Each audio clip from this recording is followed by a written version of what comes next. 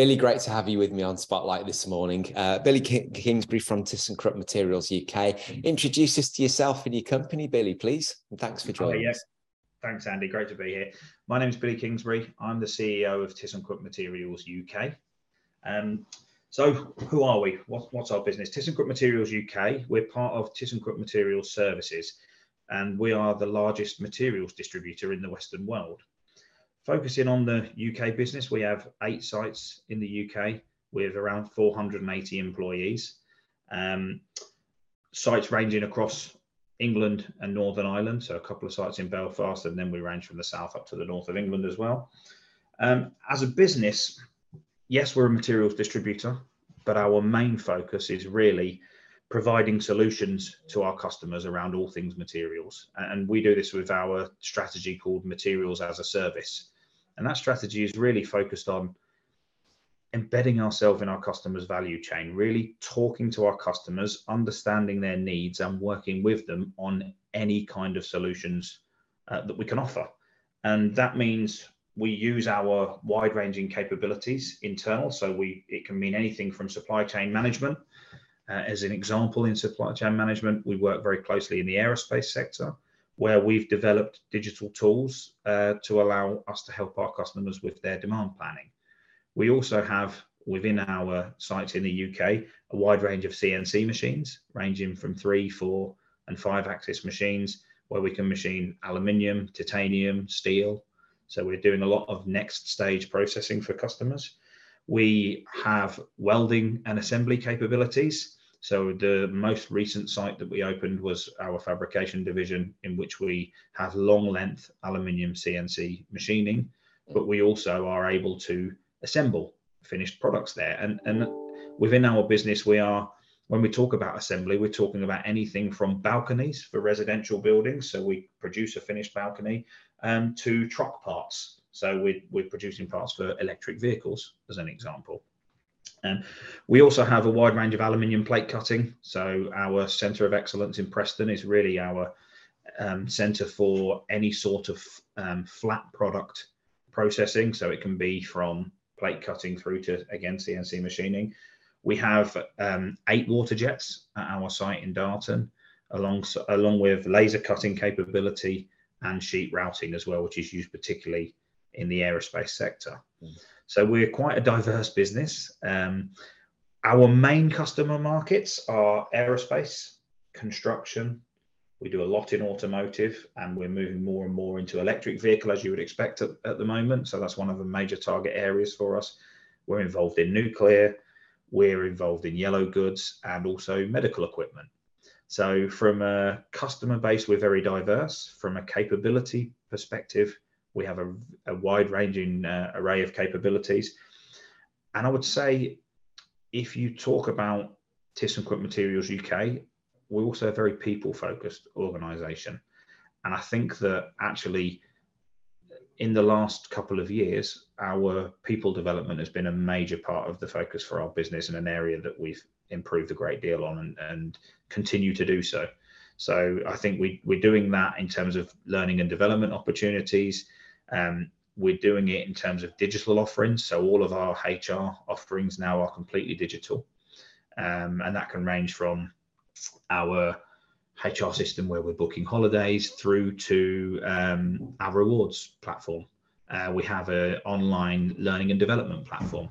So yeah, people is something that I, as a CEO, am very focused on, and we are certainly a much more people-focused organisation than we've been in the past.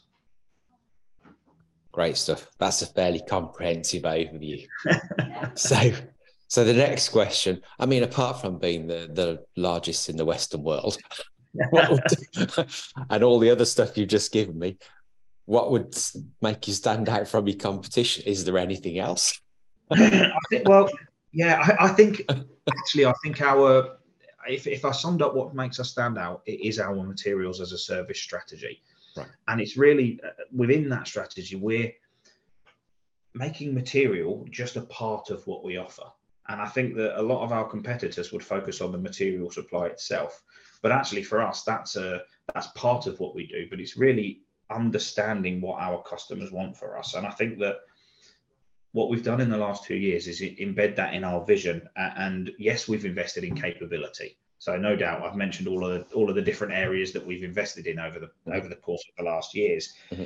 But actually, more than that, it's about becoming a focused partner for our customers. And actually, we see ourselves as an extension of our customers. And what we try to do with them, and where it works most effectively, is when we can sit down together in a meeting or a workshop format and really focus on, as a customer, what is the most important thing for them?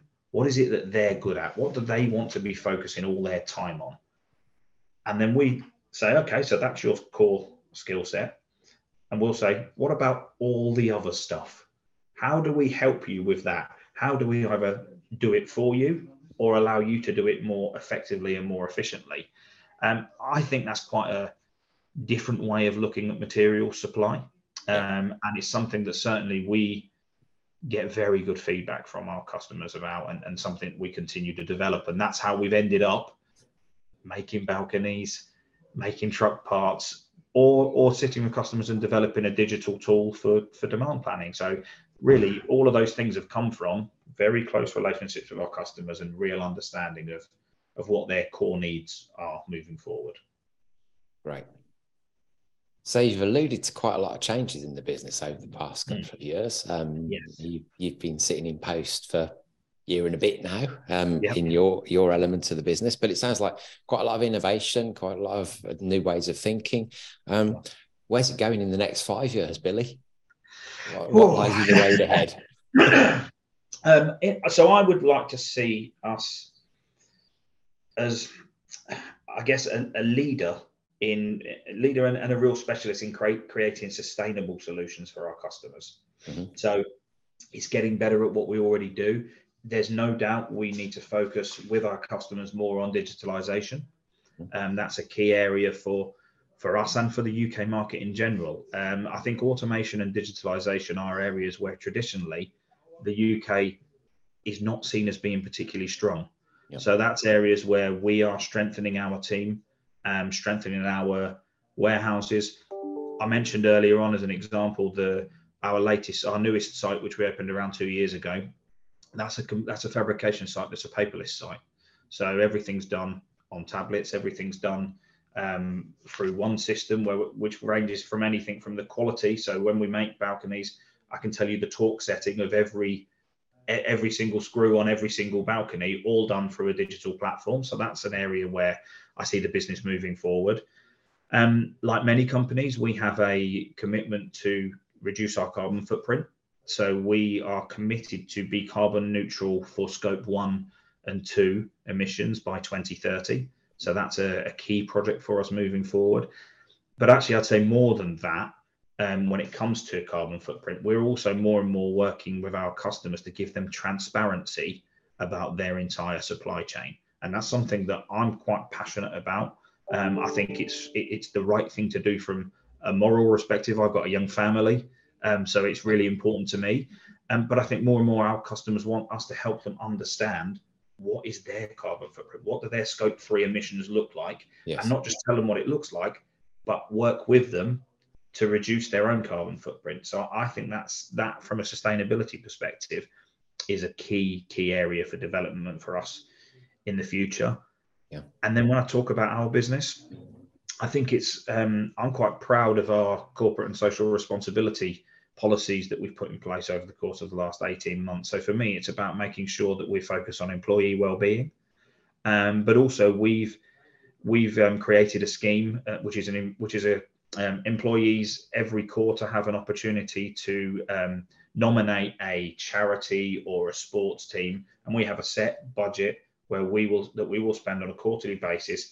And we're sponsoring netball teams, football teams. One of our players is an ice hockey player. We sponsor his kit to be an ice hockey player. Yeah. So we've done an awful lot in our local communities to make ThyssenKrupp Materials UK better known, to help the local community. And I think our next step is doing more and more work with colleges and schools to attract the talent of the future.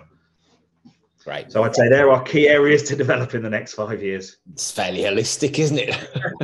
Yeah, fab.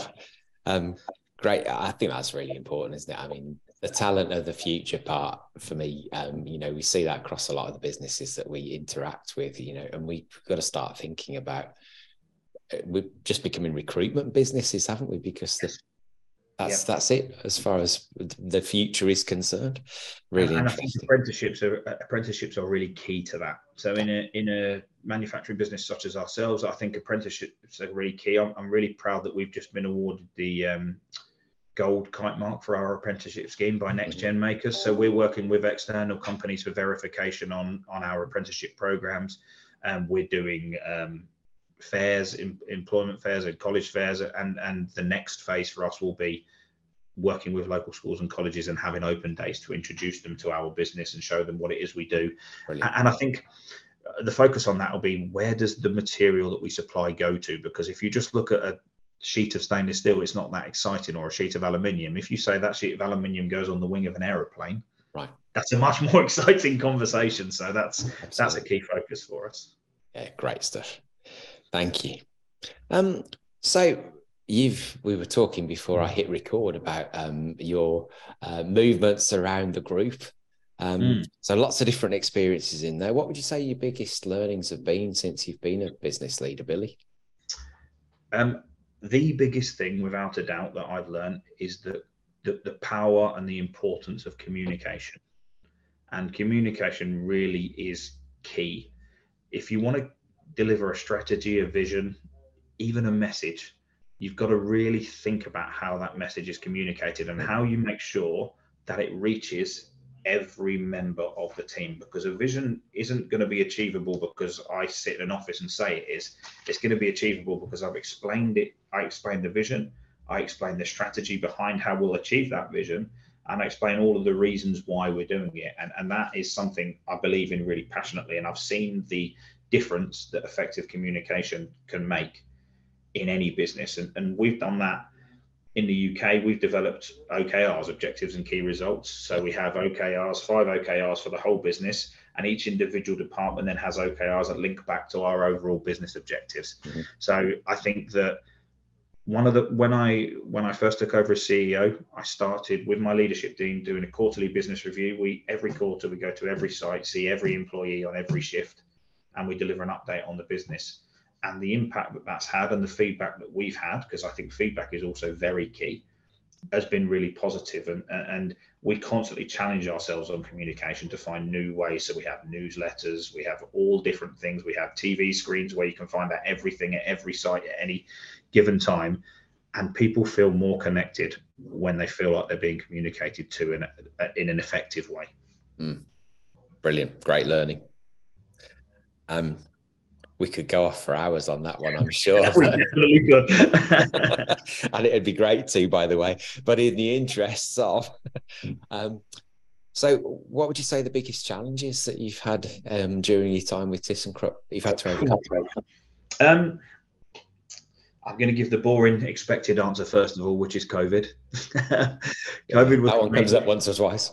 I can imagine. It was a major challenge, but also I think for us a major opportunity. So COVID, we previously had an aerospace business and a materials business running separately in the UK.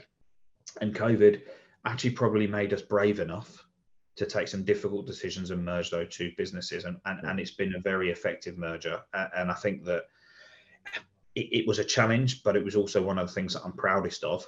It is the way that the two teams have come together. And one of our main OKRs is one team. So we really talk a lot about creating a one team ethos where everybody understands the impact of their role and how we work together. And I'm so proud of the way that the team have come through that. So we've turned a big challenge into a major opportunity and a major strong point for us. I think if I talk then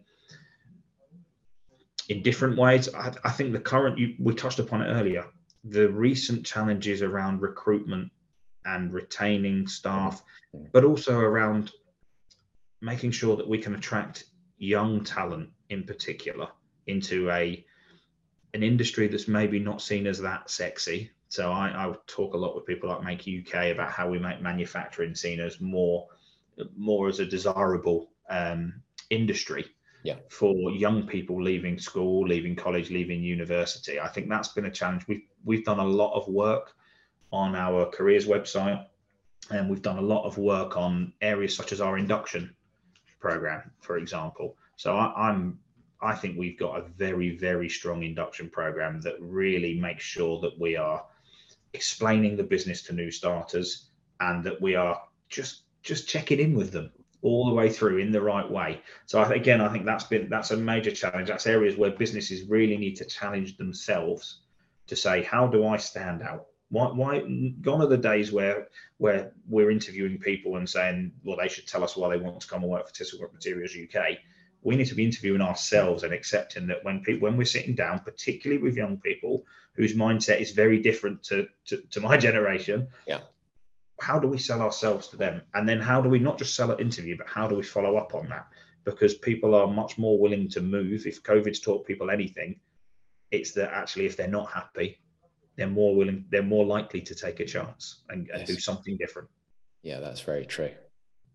Yeah, that's very true. Absolutely. And that very much, that strong induction leads into your one team thing. I mean, can you give us a very quick, the challenge that became an opportunity, bringing the two divisions together to create that one team? I mean, if it's possible to give a quick answer, which I'm sure it isn't, but how did you do that? First of all, we had to make some very difficult decisions, is what I would say. So we were given a challenge by our board of directors to say, okay, how would it look? So we had to rationalize some sites. So we did that.